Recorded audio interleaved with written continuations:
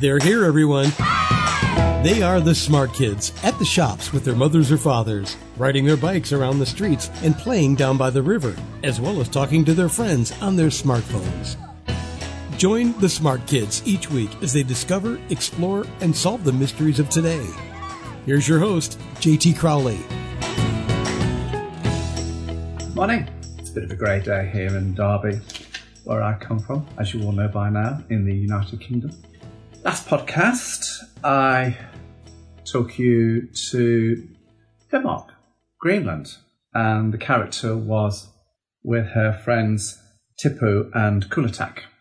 And of course that story, the main character was Gida, and then the sub-characters was Tipu and Kulatak. And it started in Greenland, and as the story progressed, it ended in Copenhagen. Now, you don't know it ends there quite yet, because I only gave you a certain insight to the story. So the bit that you've seen on that last podcast is when the flight on Air Greenland from Nuuk to Copenhagen. The rest of the story, you don't know yet what happened to her. And that is all part of the intrigue. When you write stories, sometimes you leave the reader in suspense, so that they can't wait to get the next book, read the next chapter, and to see what's happening with the story, the plot, the characters, where they're going, what's happening. That's just human life. We are very curious. The human being is a curious person. Well, last week I said I would take you to Sweden this week, because this is the last in the series of the Nordic kids. Why? Well, there are only 5 Nordic countries in the Nordics area. Iceland, Norway, Finland, Denmark, and Sweden. So we've been to Iceland, I've taken you to Norway, I've taken you to Finland, I took you to Denmark last week. So here we are with my Swedish character, Blix. Now, Blix comes from Löddeköpinge, a small town just north of Malmö in Sweden's southern municipality. It's a story of deception and mistrust and suspicion. She is a character that's kind of following in her father's footsteps. Her father is an anchorman for a TV company, and his past has been investigative journalism, and he's been all around the world reporting about what's happened from different parts of the world. And some of the places he's been to haven't been particularly welcoming. Some of the people he's met don't exactly welcome him, because to unearth the story he's had to ruffle a lot of feathers, and he's created some enemies. And he's disappeared, and it's Blix now trying to find out what has happened to her father with her friends, Ulla and Viggo. So in this story, Blix is the main character, Ulla, a girl, and Viggo, a boy. They are the sub-characters. Now, all 3 characters are age 12. The story is set in a small town north of Malmö, and that town is called Löddeköpinge. I hope I've got it right, the pronunciation. If I haven't, I do apologise to any Swedish people who are watching the podcast. And the plot itself, as I said, is all about finding out what happened to her father, who has disappeared. So, what I'm going to do, as I do every week, I'm going to read you a short insight into the story itself. There it goes. Blix finished her breakfast. Her 2 older sisters, along with her mother, had already left for the family-run cafe to prepare for this weekend's rock festival that promised to be busy. The organisers to this annual summer event were expecting 20,000 festival goers. The stage was up, and the fields around Lödökopinge, a small town just north of Malmö in Sweden's southern municipality, were beginning to fill up with party revellers. Rock bands from across Sweden had been booked in. The weather looked promising for the 2-day midsummer event. All that Blix associated with this annual shindig was the noise and disruption it brought to her hometown. But most people looked forward to it as it generated a lot of income for the local businesses. Blix wasn't into so-called rock music like her older sisters. Her forte, or passion, if you want to call it that, was journalism, investigative journalism, to be precise. Blix had inherited her father's inquisitive tendencies, much to her mother's dismay. Her desire to root around, unearth and expose the truth, as well as seeing the world, stemmed from her father, who had worked as an investigator journalist for several papers and TV network companies in the past before becoming the main anchorman for one of Sweden's daily TV news channels. It was a job that took him across the globe to far-flung places, a job that very often put him in precarious and unsafe environments, a job involving contact with corrupt, villainous, and sometimes unsavoury persons. Blix knew, even at the tender age of 12, that she wanted to follow in her father's footsteps. Some of the kids at the school thought she was weird, but not her friends Ulla and Viggo. They understood her and actively encouraged her to follow her instincts by entering for various reporting competitions, winning Young Reporter of the Year 2018 for one of Malmö's local papers for covering a story of the disappearance of thoroughbred horses from the surrounding stud farms. The tales her father told her about his numerous exploits from around the world always fascinated Blix. She understood that it was those very exploits that brought him fame and notoriety.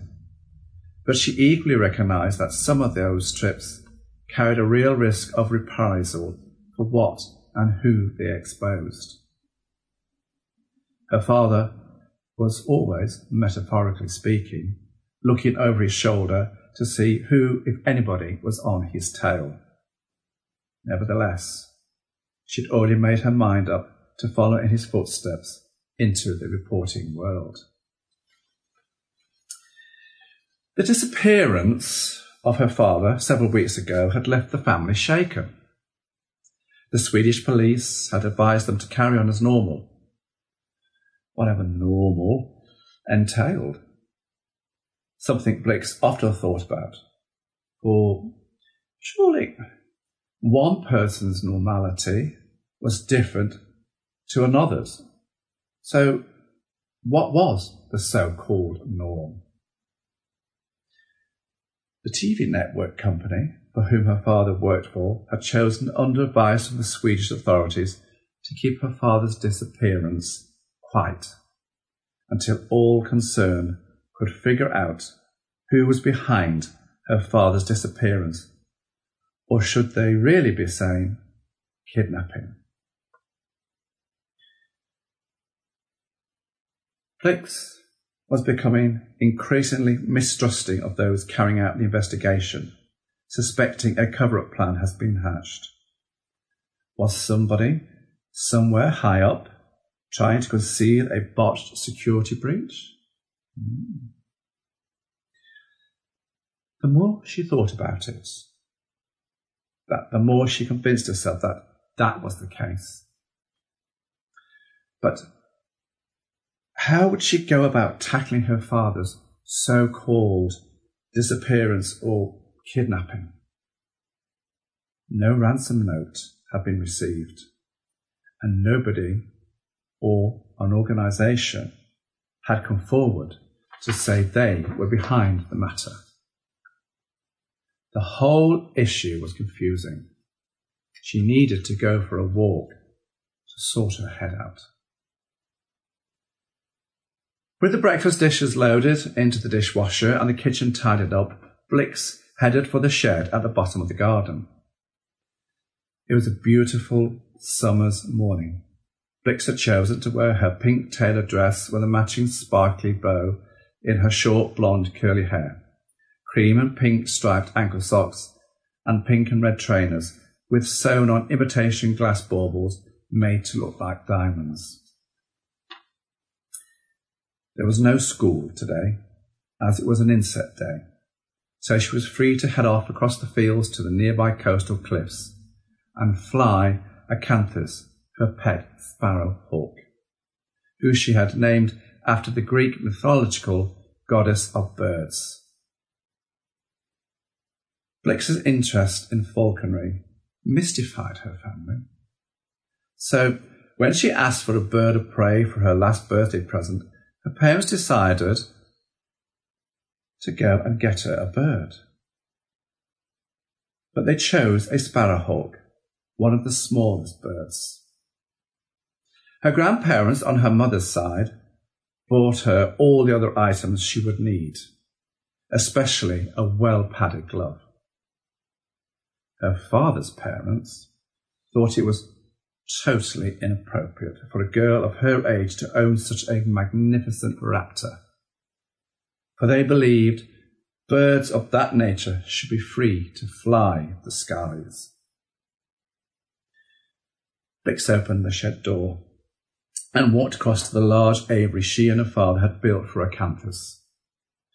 Reaching in, she gently lifted Acanthus off her perch, and before putting her in the portable cage, she put her hood on so as to keep her calm.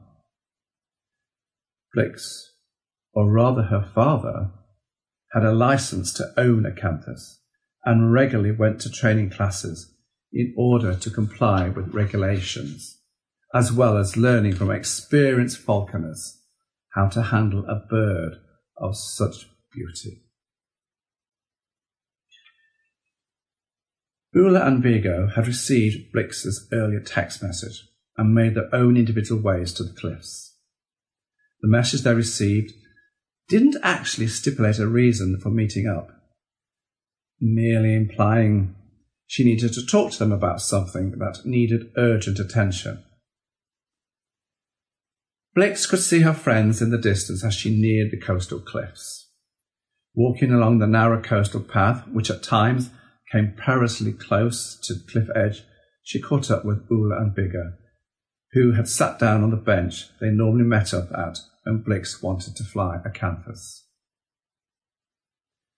Blix broke her silence on her father's disappearance, despite being told by all the authorities connected to her father's case to say nothing for the time being, until they find out who was behind the saga and what were their demands, if any. For without knowing whom they were dealing with, they couldn't implement an appropriate response. For one wrong foot could jeopardize an entire rescue mission. Acanthus, released from her shackles, took to the skies. Blix cleaned her glasses before turning to Ula and Vigo, who were sitting beside her on the cliff-top bench. The bench, all three of them referred to as their thinking bench. Whether they came as a threesome or individually to figure out things, what was going on in their lives, and the way forward. Both Ula and Vigo's jaws dropped as they took in what Blix had just told them. Blix went on to tell them about her misgivings of the authorities involved and how her mother and older sisters didn't go along with her feelings of mistrust, telling her to toe the line and act normally, as if her father was away again working on another overseas story. Ula sat up. Do you think your father's disappearance is connected in any way to a previous story he reported on? Blix looked Ula straight in the eye. Unlike her own blue eyes, Ula had brown eyes, and come to think of it, Vigo had olive green eyes. Strange how all three of them had different eye colorations. But coming back to Ula's question, she considered that. But her father had covered and reported on many stories over the years, so isolating one story would be a painstaking and time-consuming task. And the one thing that wasn't on their side at this precise moment was time. I don't know, Ula. My father reported on lots of different stories. I know he often told me the tales of his expeditions, but not all of them, for some he said were too dangerous for me to know about. Vigo leaned forward. Can you recall him working on any one particular storyline for a considerable length of time, and him having to go back repeatedly to get to the bottom of the issue? None that I can recall, Vigo. Your mother works for police intelligence in Stockholm. Do you know if she's working on my father's case? Has she mentioned anything? No, uttered Vigo. Even if she was involved with your father's case, she wouldn't say anything. She never discusses her work with any of us. Not even our father. She's not allowed to. I thought that, but I thought I'd ask Vigo. No harm in asking you, continued Vigo. Do you know if your father really ruffled someone's feathers so much so that they threatened him? Blix smiled. You mean silence him? But it's every investigator's journalist's job to ruffle feathers to get at the truth, Vigo. Do you know if he's been threatened recently? Not that I know of, Ula. But there again, he's unlikely to share that with me, a 12-year-old girl, is he? Probably not, but it was worth a shot, replied Ula. The Canthus continued to duck, dive and swoop, and on the odd occasion brushing her end wing feathers against the side of her head as she flew past, as if drawing attention to herself, a fly-past game she clearly enjoyed. Blix put her glove back on and held it out with a piece of meat on, indicating to Acanthus her flying exercise was over and they were going home. Blix put Acanthus back into her so-called travel cage. As she did so, something about the story of the chick-box schoolgirls, for some unknown reason, came to the forefront of her mind. What was that story about? She couldn't quite remember. Walking back across the field with Ula and Vigo, the chick-box story kept infiltrating her mind. What was it about that story that was all of a sudden haunting her head? When she got home, she looked up chick-box schoolgirls on the internet. Blix waved her friends off as she neared her house. It was good to tell them about her father, although she shouldn't have done. Equally, it was good to hear their views, even though they didn't solve her problem. But they gave her something to think about, which was a start, and for that she was grateful to them. No one was at home. Blix quickly logged on to the internet and typed in the words chick-box schoolgirls. As soon as she started to read about the case of the Nigerian schoolgirls abducted by Boko Haram, an Islamic terrorist organisation, the blood in her veins chilled. She remembered her father going back and forth to Nigeria, reporting to the Swedish networks what was going on there. Did he go undercover? Infiltrate the group and ruffle feathers to the point someone now wants to silence him, as Vigo had hinted at? Whoever they are, Are they behind her father's abduction? Or was that a false trail and someone else had an axe to grind with her father? So there's a little bit of insight to the story, a tease to the story. And again, at the end, I've left you all hanging in the hope that when the book does come out, you'll be so eager to find out, like, what happened to Blix, what happened to her father, did she find him? And with all the other stories, did Gita find her father, her parents? All the other, did Aldeward discover whose bones were in the caves there? How you see, I've left you all on a cliffhanger. So hopefully that as I said, when the book comes out, you'll be so eager to buy it. That is all part of the trick. All part of getting the readers to turn the pages and looking forward to your next book. That's all there is, kids, to writing a book, is getting people's interest, getting it out there, getting them to turn the pages, and eagerly waiting for your next book. You see when you think how. It's not that straightforward, believe you me.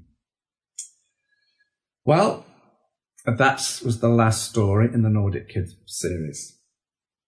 So what am I going to do next week? Well, that's going to be a little bit of a surprise. I'm not quite too sure yet. So I might be talking to some authors about how they write their books. Or I might choose to read some old extracts from some books that I read as a child. Books that I loved. Who knows? You're going to have to wait and see. But for now, as I say, as usual, thank you for listening. Stay safe. Bye-bye. See you next week. Who knows where? Thanks for listening to The Smart Kids. Want to follow more of their adventures? Check out The Smart Kids by J.T. Crowley on Amazon.com now.